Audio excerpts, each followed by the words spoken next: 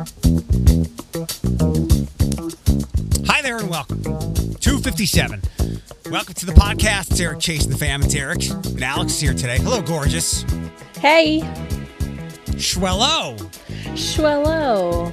I say Schwello more than you say it now. Why did you drop? I know. Why'd you drop Schwello? I don't know. I still answer my phone that way. Okay. That's real professional. I did that once and it was a pharmacy. She's like, okay.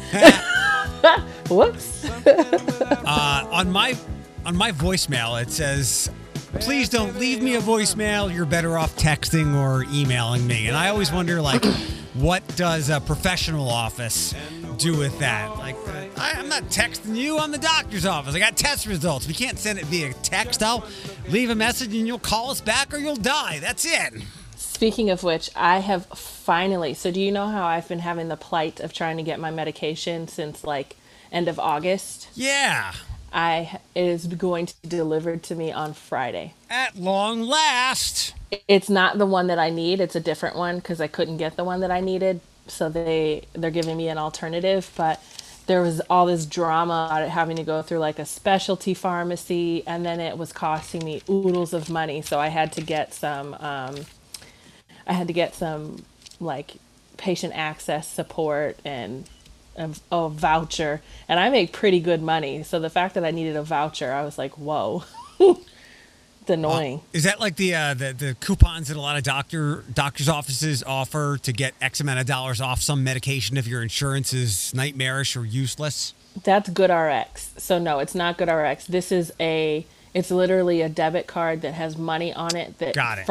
From the drug company itself. Like Right. the drug company itself, you go to the website and you can sign up for it, and they'll give you a virtual debit card that has $15,000 on it, and you give that debit card to your pharmacy. I'm familiar with it. I know GoodRx, but yeah, it's I'm familiar with all the it's kind of weird that the place that's charging you gives you money as well. It's so outrageous. I'm like, do you not want to get paid or? Right. Well, good. I'm glad you've got that. As you get going with that, will there be any side effects or anything? I hope not. Although you'll get a kick out of this. They called me today specifically, and they're like, we just wanted to talk to you about 2 side effects that we felt like you needed to know about. I said, okay. And they said, don't get any vaccines. And I said, all right, I already got a flu shot. They were like, oh no, that's okay. You already got it. And also don't get pregnant. Good.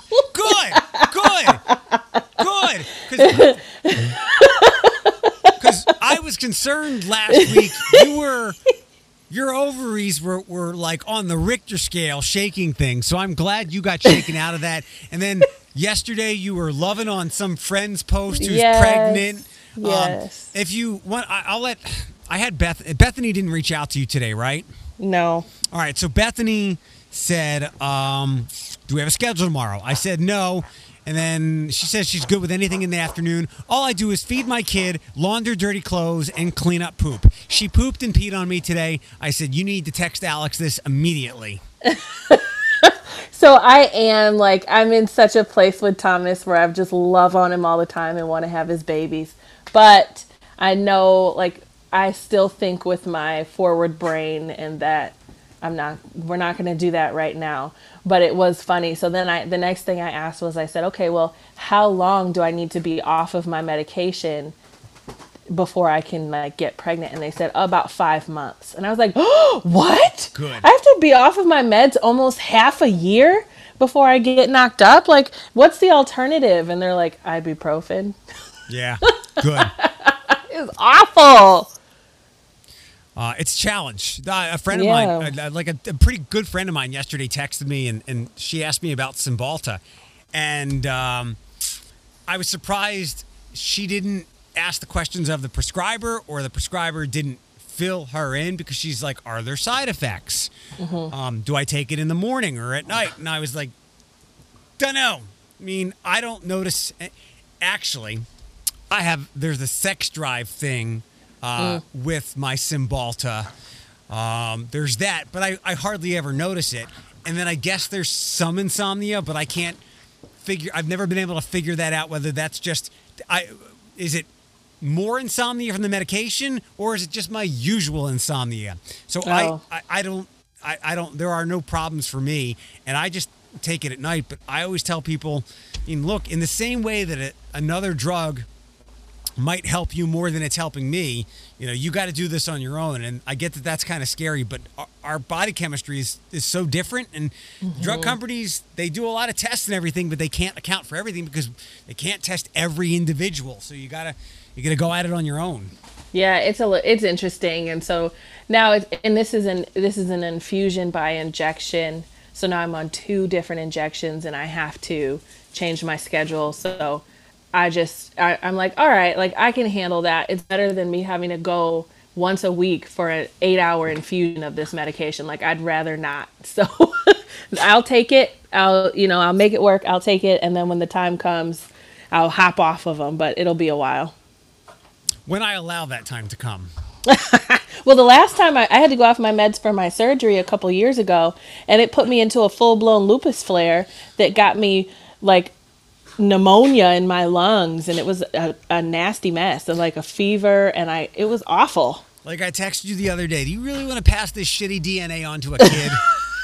Well, nobody else in my family has autoimmune disorder, so it might not be it is genetic.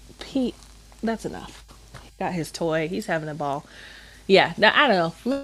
Maybe in a couple of years I'll be fine. That's like when a couple of ugly people. These are the things that I think. Like when a couple of ugly people who might have an idea that they're ugly, do they ask themselves, do we want to pass this hideousness on? It's like when you think about what you're going to name your child, you always run it through the filter of, are people going to make fun of this? How are they going to tease the child? Well, look in the mirror and go, should we be making a kid, or are we just going to give this kid years of looking like the thing in the basement from Goonies? Well, stop,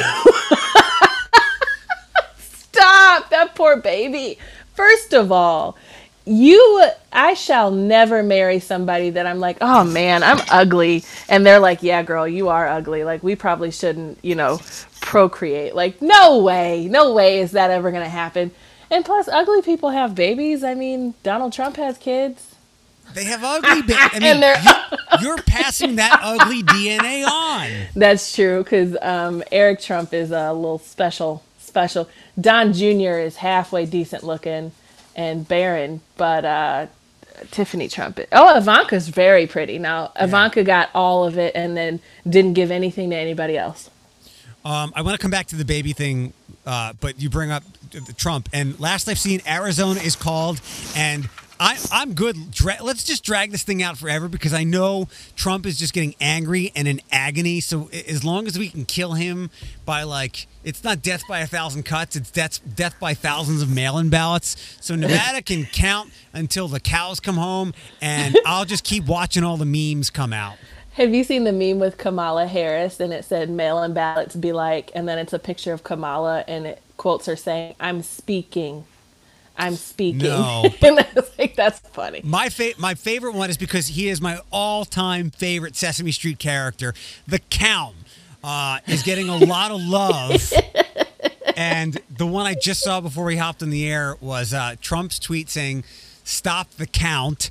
And somebody took the Count from Sesame Street, and it says, the fuck did I do? I thought you would have loved the Thanos one the best. I do like that. Thanos, instead of stones, they're infinity states. Yeah, I thought you liked that one the best. And I just checked, they have not called Arizona yet, and Arizona's only got 89% of the vote in. I think I saw I saw Chris Wallace on Fox News arguing with his own people, saying our Fox News desk is.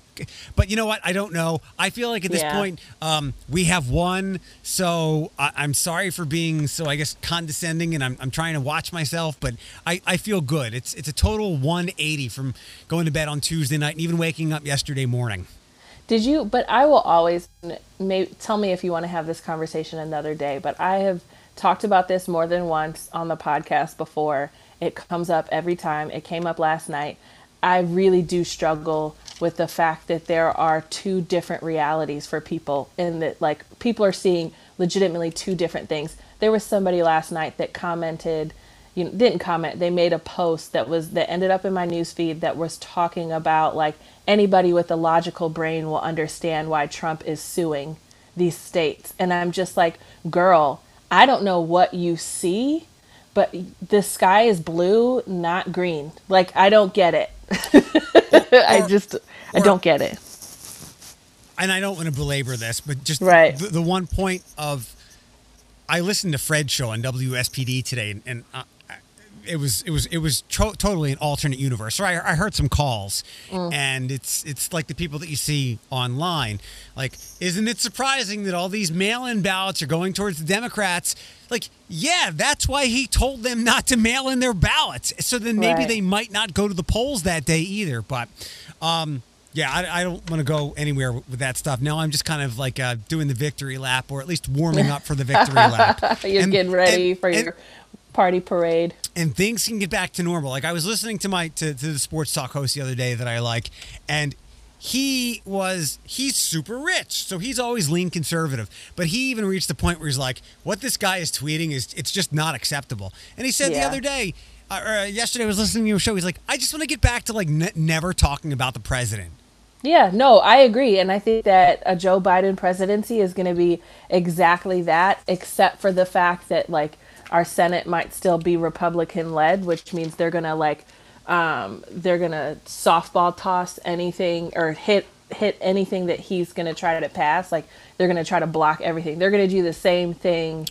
And this is, again, a deep dive into another conversation, but they're going to try to do the same thing that they complained Democrats were trying to do with Trump. Don't be surprised if that doesn't happen. Mitch McConnell has already come out and said, we'll work with Biden. We're not going to do any of the wild progressive crazy shit, but we will absolutely work with him. Remember, a lot of those Republicans had to bite their tongue to work with Trump or just throw their hands up with him. That's true. It will be more of the normal political sludge of Washington that will happen. So that's true. I'll take that. And I don't like, even when I made that comment last night, that post last night, I specifically am saying, I'm not faulting you for thinking the way that you think.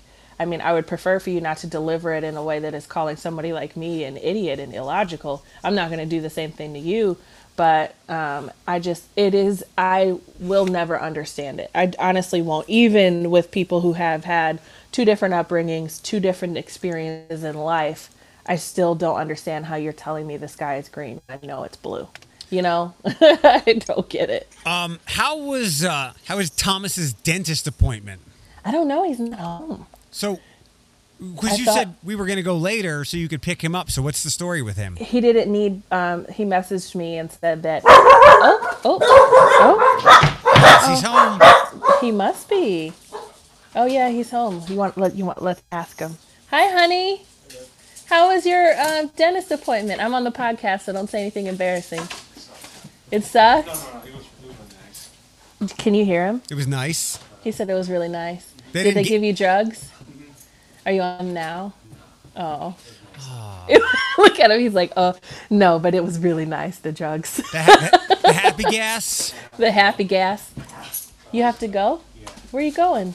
Oh.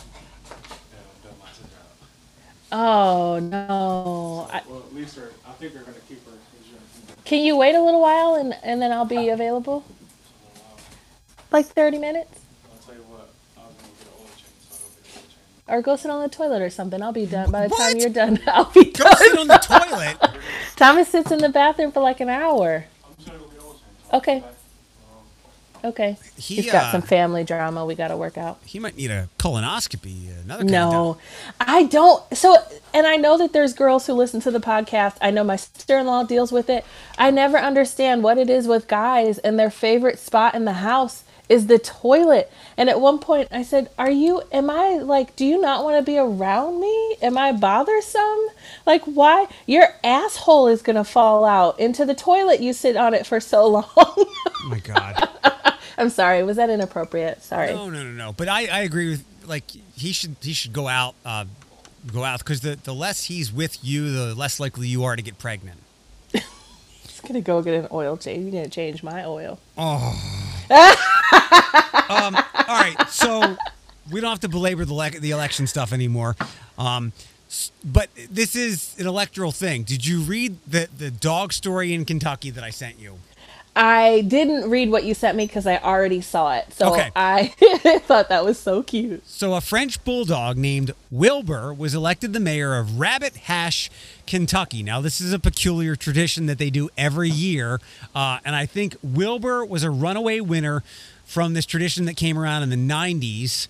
And it gets a ton of votes. It's like actual engagement. It made me think of the signs that started to pop up, whether actually on people's lawns or online, like dogs instead of humans for 2020. Yeah. Dogs 2020. Yeah. Wilbur had a big win over a couple of other dogs. He looks like a cute guy. It looks like he'll now, unfortunately, it's kind of ceremonial. He's not actually the mayor. He doesn't get any kind of political clout. But I wanted to ask you, and we've gone with this a little bit with Sunny and how Sunny talks and you imitate her voice or how she would be speaking as a human. I wanted to ask you, and I'll give you my opinion on my guys. Which of your dogs would you like to be in some kind of political position? Sunny or Pete? Oh, Sunny. How come? Sunny is a potty mouth Kamala Harris kind of character. Okay.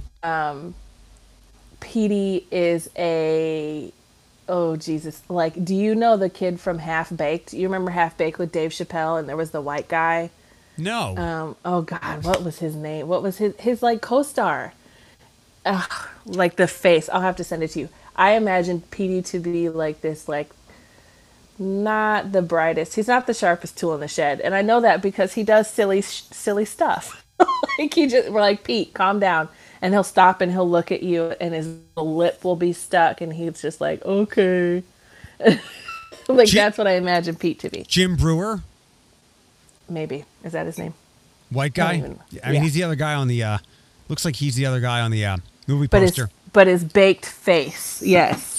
You can't give me any weed references. I mean, you should know that. Ashley today asked me something about weed. I was like, are you texting the right person? When have I ever mentioned anything at all? And she brought up one thing in the years that I've known her and all the personal business we've shared on the air, on the podcast, between one another. There's been like one weed reference. And she was like, hey, I got some stuff. I was like, wrong person. God. But yeah. So Sunny would be the one. Sunny would be the one to take over. She would be the one to get people to follow her, and she would be secretly manipulating them, and she would be the one to like argue with somebody and win the argument. Yeah, definitely Sunny. And she gets people to do whatever they want, whatever she wants them to. Very House of Cards of her. Yes, Sunny is an evil bitch. Did you watch House of Cards? No, but I know who you're talking about. We'll call her Sunny Underwood. But I know exactly who you're talking about. She was kicking me last night for not petting her, actually. How can a dog with such little legs kick? She kicks the hell out of you, and she will grunt. Like, if she comes and sits next to you and you are not petting her, she will turn her little back leg to you and kick you and just growl until you pet her and kick you some more. Attitude. She does have attitude. Who do you think I would go with of my dogs? Andre. Why? I feel like Andre would be the political person and Diddy would be the security. You're not wrong, but I would go with Diddy. You would? Yeah. Why? Because his temperament is more social? No, well, yes, but Diddy's temperament is he's stoic, he's independent, he doesn't need me, he's not affectionate. I feel like I'm a desperate girlfriend when I ask him to give me kisses. He's just very stoic and solid. And I feel like that's the exact temperament you need. Like, that's good for security. Like, the security person never smiles. Like, that's Diddy. Who'd you get first? I got Diddy first. Is that why you got Andre? Because you needed more love that Diddy wasn't providing? Subconsciously, probably, but That's why I got Petey. I did want a second dog, but Andre's too hyper. He's too bossy. He's too Pavlovian. Like, he's on the clock. He's got to eat.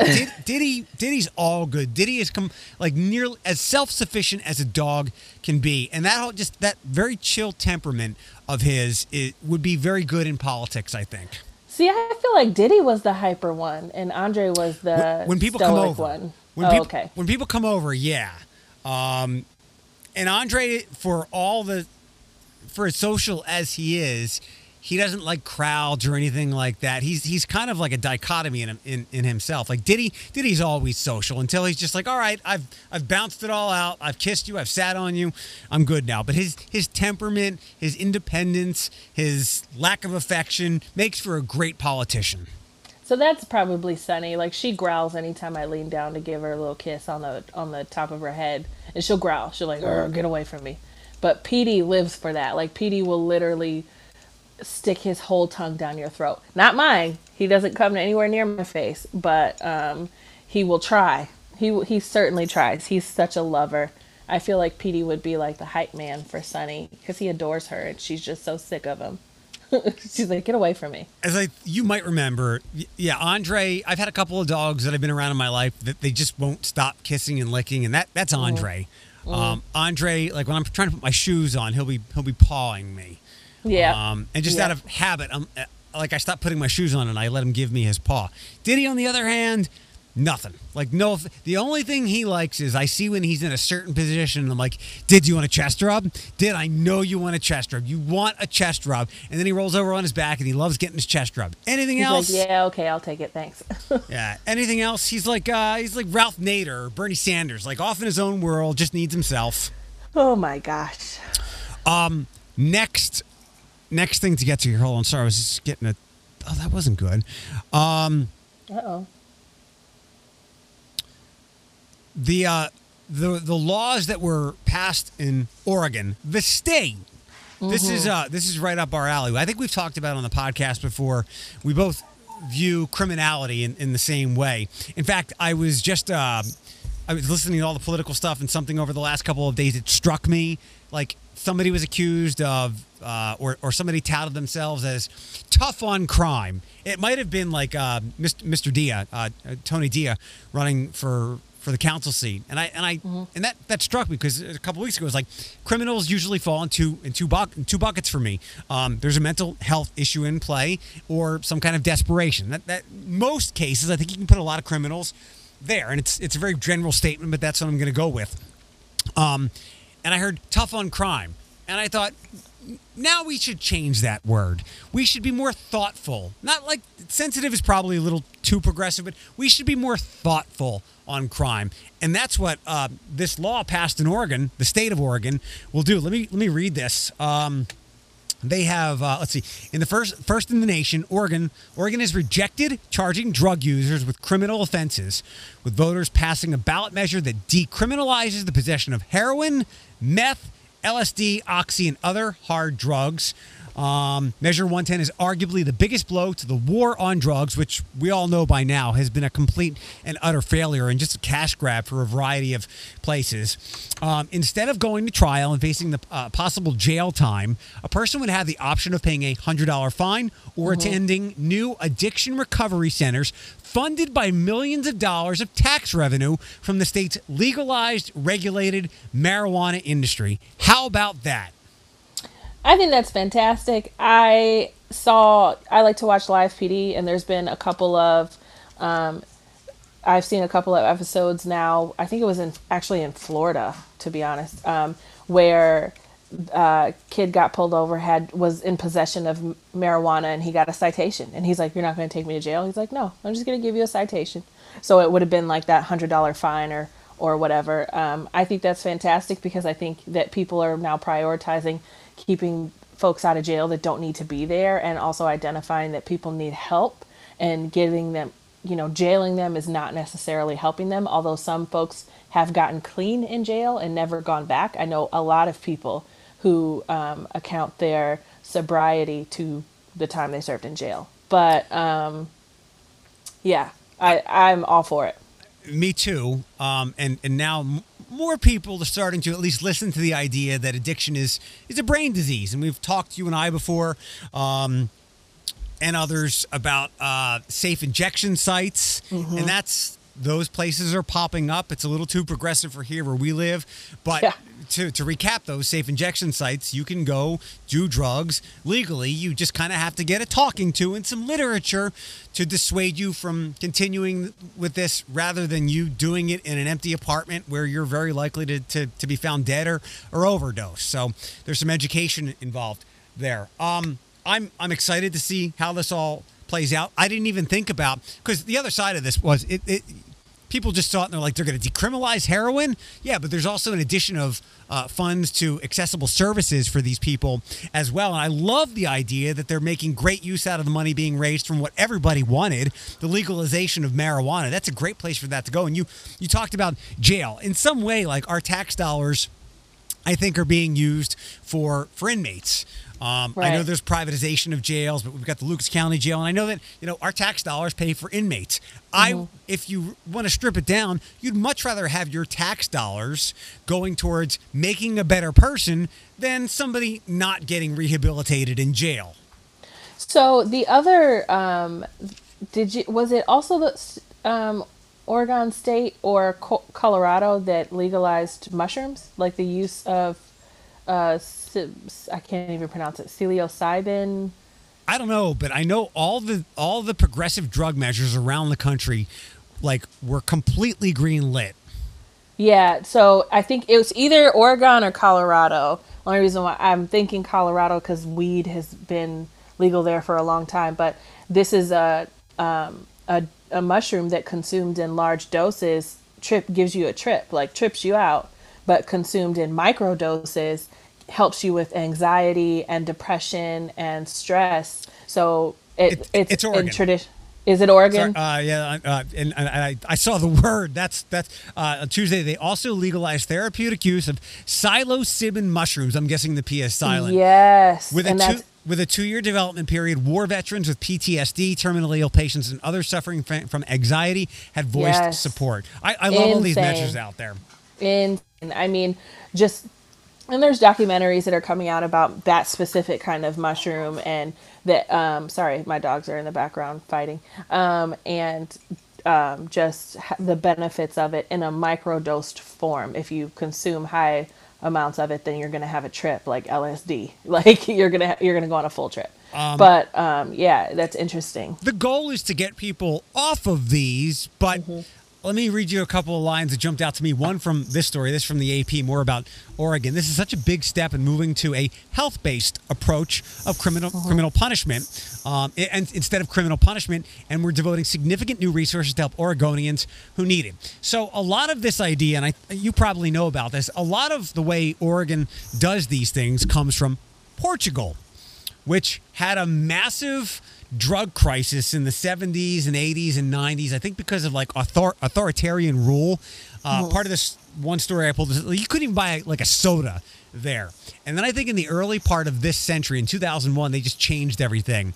I don't want to give you the long version of this, but I'll just jump ahead. And basically, Portugal has had a great amount of success, especially pulling down their HIV crisis 2 decades ago by decriminalizing almost any and all drugs of personal use. And at the very least, this is something that we can adopt here, and maybe Oregon is a first step in that. Sorry, I've got to find the paragraph. While there's still debate about the policy and how easily it could be applied to other countries, it is clear that on the ground in Portugal, healthcare workers feel better equipped to help addicts. That's not the line I wanted. Good. I'm sorry. Hold on. Didn't you also send me something about prostitution being decriminalized? I'm all for that too. Here's the line. Portugal still has a ways to go, with some people continuing to use drugs in terrible conditions. But this person says, what America and other countries can learn from Portugal is to treat people with more dignity. Exactly. Dignity. I mean, anytime I'm talking about what I do, what our county should be doing, it's dignified services, stigma-free services, dignified services, harm reduction. Not decriminalizing these things is reducing the harm that jail, of putting somebody in jail and them being hurt, or them having fines to pay for and they don't have money and they lose their license. All of these things, that keep people addicted to substances, keep people out of jobs, keep people out of homes, all of those things. So which we pay for. Yeah, that's our tax stuff. Like you guys at the center, what's the number that you told me when we first met? Like if somebody goes through there's an X amount of percentage chance of them not being hospitalized. 70. Yeah. So it's what's the old line? An ounce of prevention is worth a pound of care. In some of these cases, like with you guys, it's not an ounce of prevention. Maybe it's half a pound of prevention is worth a pound of care. And it should go without saying, but I get that these are new philosophies and strategies and thoughts to people. But you don't just go, hey, you're doing meth, we're not going to throw you in jail. We're not going to look the other way.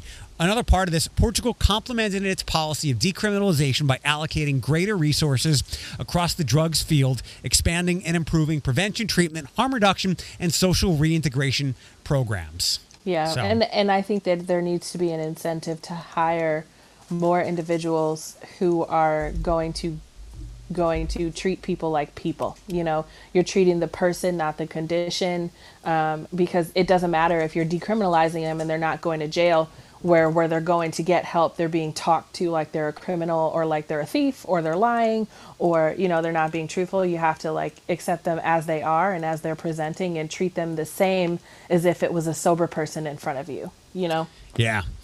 What was I going to throw in there about the Portugal and Oregon thing? God, sorry, my thoughts, I'm all scatterbrained today. So many fun things to talk about. That's okay. I'm still watching the election coverage. Anything new in the last 20 minutes that we've been talking? No, Georgia is like, there's literally 0.3% between Trump and Biden in Georgia.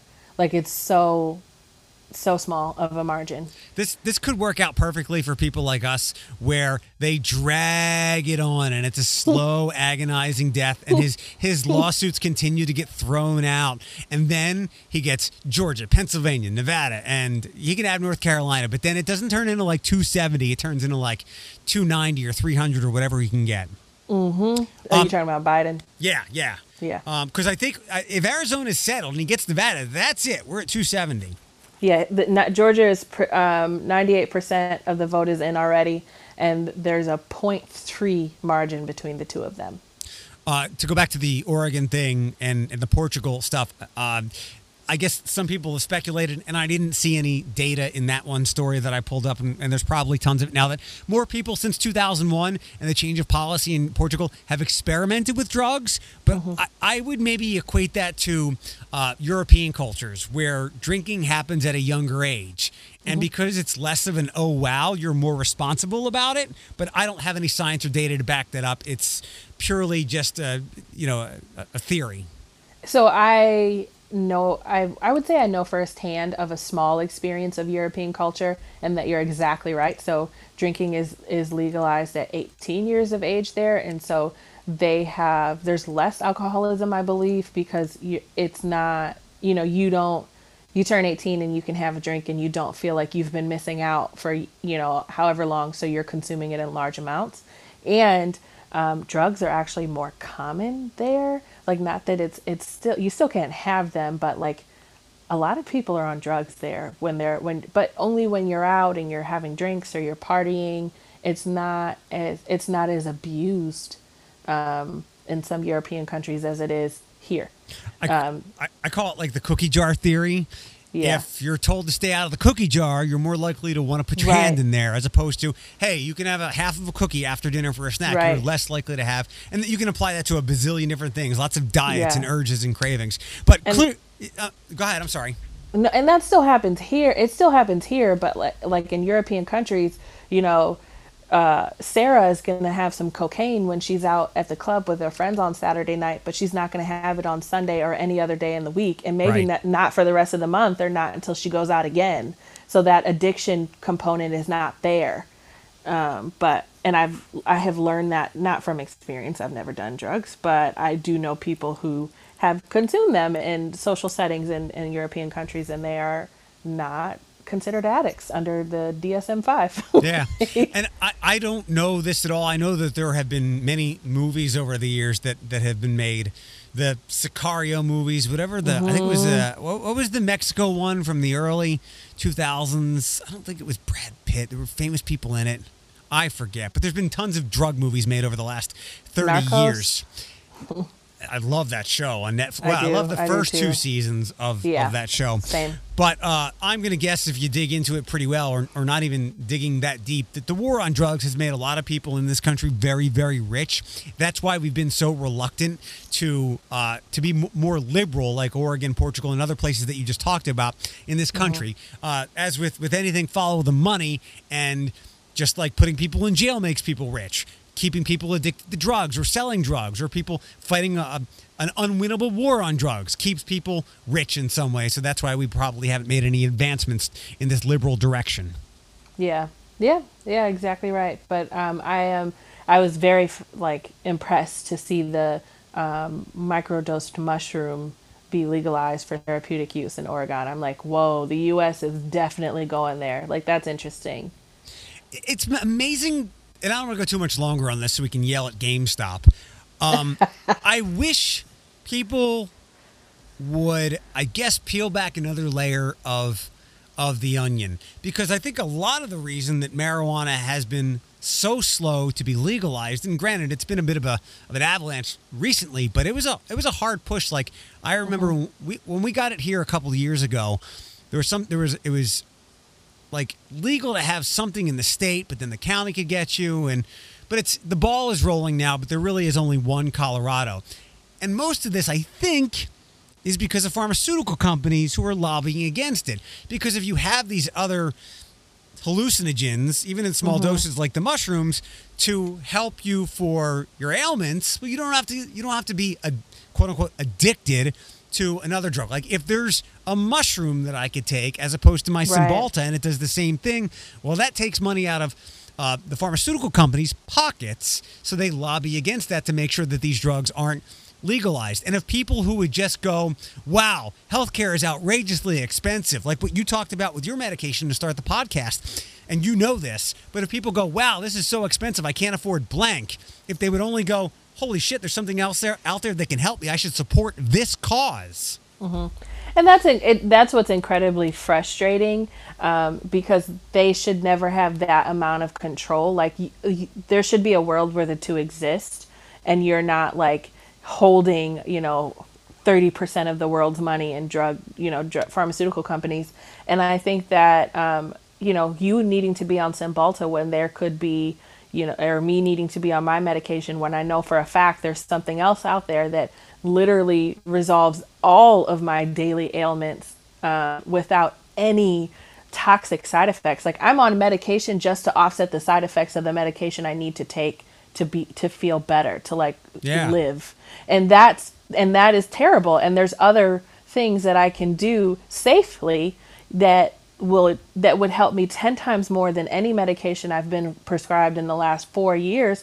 And legally, I can't do those things, but I can have a prescription for Vicodin or Percocets, and I'd be okay to do that. I don't understand. I do understand. It's just I don't think I've been as frustrated about it as I have been, at least this year. And so to be honest, I'm hoping that with the Joe Biden presidency, we can work on getting some of those things done on a federal level, so that, states or employers can't really determine what they're going to allow and what they're not going to allow. Yeah. Last thing on this, because we've stretched this out in a lot of different ways, and it's a fascinating discussion that we're both very passionate about. All the people who get scared of the S word, socialism, and this is not that discussion, because that's a whole nother one. People get afraid that they hear socialized medicine, and they're like, that's it, the government's going to run everything. Well, if you would again peel back a layer, the socialized medicine you might be complaining about might get you the medication that you're paying an arm and a leg for a lot cheaper. Or maybe you don't have to keep the job you hate with employer health care and still have to pay a lot for your medication if the healthcare system was this way. But people can't pull it apart. They can't deconstruct it like that. Exactly. It could allow you to afford the surgery that you need on your knee so you don't have to walk with a cane, those kinds of things.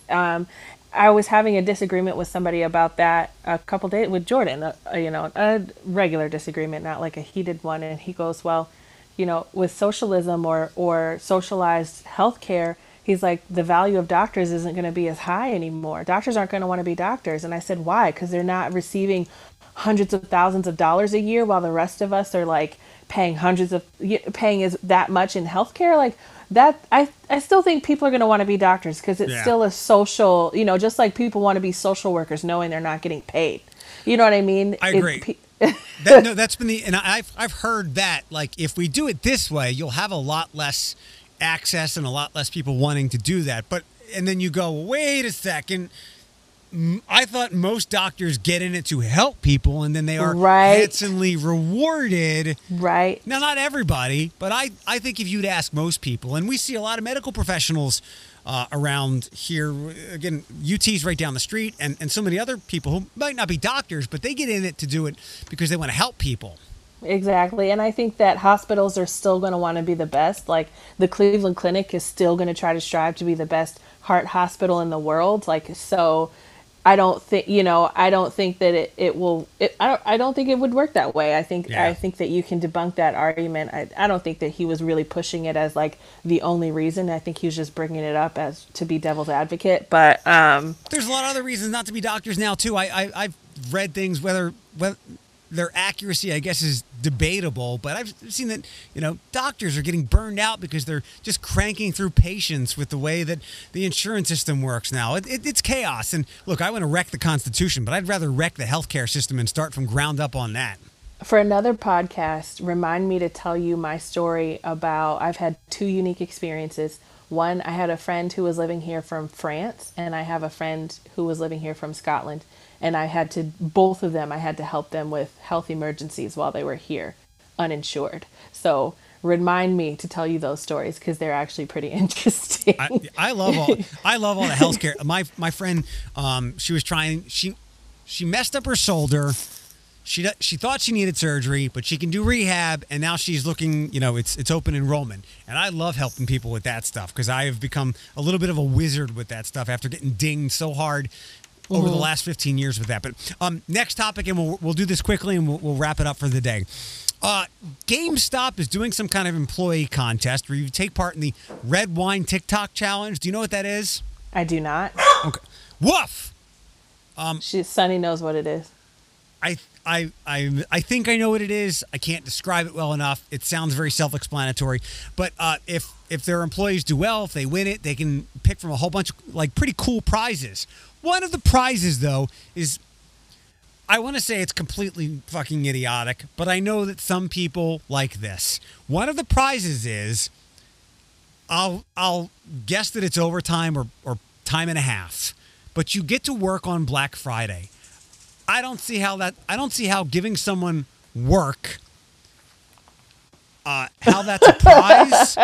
Even I do know people like getting overtime, but when it's a prize for something, I think the better way, the less greedy, capitalistic way of going about it would be, you can have the hours, but you don't actually have to work. Right. Here, you'll get money. However much money it's going to cost somebody to work 8 hours on Black Friday, we'll just give you that, so you'll get a bonus. Right. I don't know.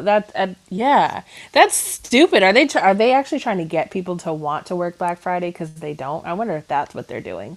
Like nobody ever wants to work Black Friday, so they have a contest out. No, that wouldn't work. No, it's ridiculous to a lot of different levels. But I do like talking about people and their hours and what they make. So my whole life I've been on salary, and I've always called them sick and vacation days. I know that's kind of transitioned over to PTO, but I know pay scales or pay strategies have changed over the years. So I was talking to somebody last week, and she's full-time hourly, and I'm guessing that she works 40 hours a week, and anything over, she gets paid overtime. But we were talking about how she has PTO, and I was like, oh, like sick, like I said, I call those sick and vacation days. And then she was explaining to me that it's different because she's full-time hourly. She gets 10 PTO hours a week. Oh, I'm sorry, a month. Oh, yeah, okay, yeah. So again, I guess that's how me always being salary is different. Like I work until the work is done. Yeah. And thankfully, I don't have 70 hours a week of work, but what employers put on people these days is crazy. But I wanted to pick your brain on how all this works and like PTO and sick time, vacation days, all that stuff. I am salaried, but I do have PTO. I have paid time off and sick days, and they do like, but it is a blessing to be salaried because I can, like, there are times where I am working. I was on a panel with, last Friday that I was working until like 7:30, and so I don't get that overtime. And I don't get to flex that time. Like, I just worked until 7:30 that day. I could if I wanted to, but I'm just like, nah. And there's some days where, like today, I had a meeting, that took me out of the center. And so I said, I'm just going to go work from home for the rest of the day because I can. I don't have to go in and clock out. But I forget, I don't know. I'm just the kind of worker where I work. And if I have something that I have to do, I will try to accommodate that kind of within my work. And so I'm always trying to use up all my vacation time by the end of the year. Like I feel like I'm halfway through my fiscal year. Next month, I'll be halfway through and I have used more than 20 hours of vacation time and I have like 180 hours. All right. So questions. Do you call it, so I still say sick time or vacation days. Do you say that or PTO? I say vacation days, but it's the same thing. Got it. Yeah, it is. In most places I've ever worked, and I was with one company for a long time, you got 2 weeks of vacation. When you start, you get 2 weeks of vacation, like so 10 days and 5 sick days. And where I was, the sick days rolled over, and I never took sick days. I had a bazillion sick days. Yep. And the vacation days didn't roll over. But the longer I was with the last company so long, I got 4 weeks of vacation, which I could never all use anyway. But the vacation didn't roll over. How does yours work? So our vacation does not roll over. Our sick time does roll over. And we are always sending out vacation hours starting in April and reminding people to use them before, because our fiscal year ends at the end of June. This year, though, I think it was part of our, I think it was part of our COVID. We got some money because our business was affected by COVID. And, everybody traditionally would use their vacation time, but everybody was working from home beginning March. So, and nobody could go anywhere. So my job was actually able to, any vacation hours you had over 40, they would pay us. So they paid it out to us. And then the rest of the 40, they said, you do have to use this. They were trying to encourage people to take some time off. Just because you're working from home doesn't mean that you don't need to still take time to yourself. So I was glad that they encouraged that. But and the beauty of a nonprofit is our vacation and sick time packages are fantastic. So if I, for the first 3 years, I get, X amount of hours, I think it's like 130, and then it goes up by 20 every 2 years after that or something like that. So I think I'm around 180 hours of vacation time and like, I don't even know, 100 something hours of sick time. And it just goes up and up and up and up. And there's some people that have been at the company 20 years. Can you imagine how much vacation and sick time they have? When my dad retired from the city of Philadelphia, all that stuff accumulated for him. And when he retired, he had some way to go about it, but that was money, like all those sick days and vacation days. And this is why municipalities are broke. Like I think that you've heard, like the city of Detroit is broke because they were paying like pensions and sick time and all that stuff. Somebody like my dad who retired early and got a bit of a buyout, like they also had to pay him for all the days he never took off. Like those times are long gone now. Well, sort of. Yeah, I guess you can say that. And but at least in nonprofits, you're not getting paid. I feel like I get paid well for what I do, but there's certainly positions that I can take that pay me more outside of the nonprofit sector, but they make up for it in your benefits. Sure. Yeah, absolutely. So, absolutely. Definitely make up for it. Like we talked about with the Coke and the healthcare workers, it's like, you got to consider, I realize they want a little bit more money to pay for the more expensive healthcare, but your employer's costs for healthcare might have gone up, and the larger point is you've got to treat your healthcare costs or what you are or are not paying as income. I know my brother, where he works for the car place back home, one of the car dealers, he has really good benefits and he doesn't pay a lot. He doesn't make a lot of money, but that healthcare benefits that he never actually uses anyway, like that. And if you don't use it, that's what it is. Great. You're healthy, but that's income too, because one way or another, you're either paying the premium, you're paying for the healthcare, but if they're paying more of it and you're not getting as much salary, it's 6 in one hand, half dozen in another. And again, it's more of like peeling back layers of things to see the bigger picture. But at the same token, is it reasonable for jobs to potentially pay a little bit less in benefits and pay their employees that difference, like pay them a little bit more? They could. Where would we see that value? It just depends on where they view the value.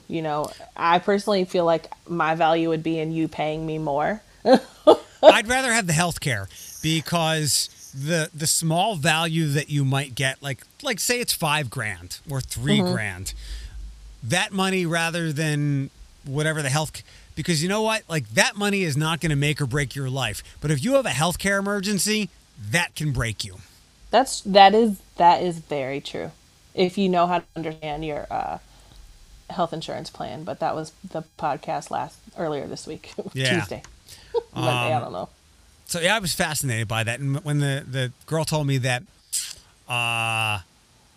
she is given the whole hourly thing, rocks me. It's just hard to wrap my mind around, because again, I've always been salary, and as a manager, I've always been. And granted, what I do is as flexible as any job there is outside of when we're on the radio, but all the other things that float around it. If your work is done and it's done successfully, and you've met what I've asked, get the hell out of here. Go take your time. I'm not going to drill you down. I mean, because at least what I got to, and others where I used to work, it was so hard to use the vacation days because you had to work so far ahead to use the days. Yep. The email still happened when you were away, and then when you got back, you had to work so hard to catch up. So I was always flexible with my employees. I think more people need to adopt that. I'm actually trying to teach that, by leading by example right now, in that you have the sick time, you have the vacation time to use. If you can use it, you should use it. And I think that there's a lot of people that, in my previous job, there was a person who would shame the hell out of you for taking 2 days off in the week. They're like, you're off 2 days? And it's like, but what am I going to do here? My work is done. I've got everything covered and I have the time to use. So what's the problem? And I think that more people need to adopt that kind of mentality, even with Jordan and I. And he's like, hey, are you okay if I leave? And I was like, yeah, are you all right? And they're like, yeah, I'm good. And I said, okay, sure. Yep. You can use some time. Not a whole lot going on around here. And I've said to him verbatim, I hope that when the time comes and somebody is looking at you, or when I'm saying the same thing, you can extend that same courtesy, because it's just, not to say that he doesn't, but it's just that teaching moment. Yeah. Same with the staff. And they're like, so-and-so's never here. And it's like, was everything going okay? Everything running smoothly? Yes. Any problems? No. Okay. Then what's the problem? People, I've always been the kind, if there's an 8-hour workday, I'd rather work my ass off for 5 hours than get the hell out, rather than be trapped for whatever the length of the workday is. Right. And to your vacation. About having a healthy mind, and just and wanting people to be upbeat and be in a good mental space, and not, you know what I mean? Just caring about the person. Those studies are out there that a healthy, happy employee Exactly. really does bring money to the bottom line. And that's why we don't have these places here, but I'm sure you've heard of the places that have incorporated all kinds of wellness aspects to whatever the workplace is. I mean, I'm not talking like some of the tech places where there's ping pong in the middle of the workspace, but just things that I remember. Where did I go? Oh, I went to Owens Corning before. They have a gym in there. They have a quiet area. They have a little concierge area. And that is probably in this area the pinnacle of taking care of your employees from head to toe, financially and holistically. The guy that fired me twice from iHeart, like the one positive thing that I took from him was he said a couple of years ago, he was reminding everybody, hey, take your vacation. They don't give out an award at the end of the year who has the most unused vacation. Right. Like it doesn't, it's commendable, but nobody's going to look at you as a better employee because you're always here and you never use your vacation time.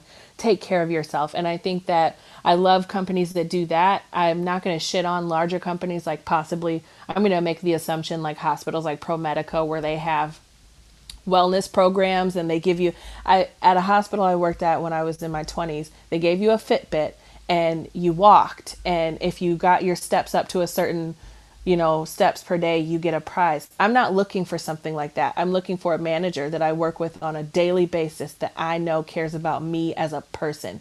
That's when I feel valued. That's great that your company is giving people pizza parties and, showing and little gift cards for Christmas, but I need courtesy and kindness and to be treated with respect and to, I need to know that you care about me as an individual. And I feel like that can really only be done at the management level with the with the people that work for you. Heaven forbid you have all of that stuff. That's why I enjoy working for Dana, because she cares about. Dana's so fantastic. And she cares about us as people first before employees. That's why I'll do whatever for her. She barely would see me, and anytime I would come in, she would just treat me with such like a smile and how are you doing? Like she cared, and I feel like she really did. And just even at the party, I really like Dana a lot. I want to see good things for her. I'll tell her to listen to the podcast. She's been doing budgets the last couple of weeks. So bless her. Her head's been spinning. Last thing, you talked about the Fitbit. I remember when I was a kid, so my dad working, he was still with the city of Philadelphia at that time.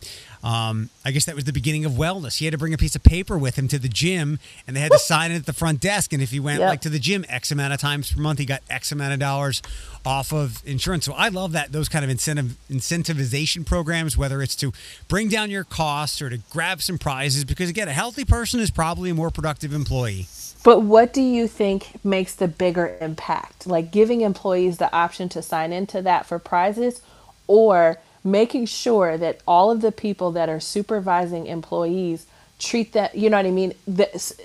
Treat them with dignity and respect and all those things that I just said, meaning that your employee might have a better sense of better self-esteem, mental health is intact, physical health is intact because they're not feeling stressed. Do you see what I mean? What has a bigger impact? You're not going to like I won't disagree with you at all, but you're not going to like my answer.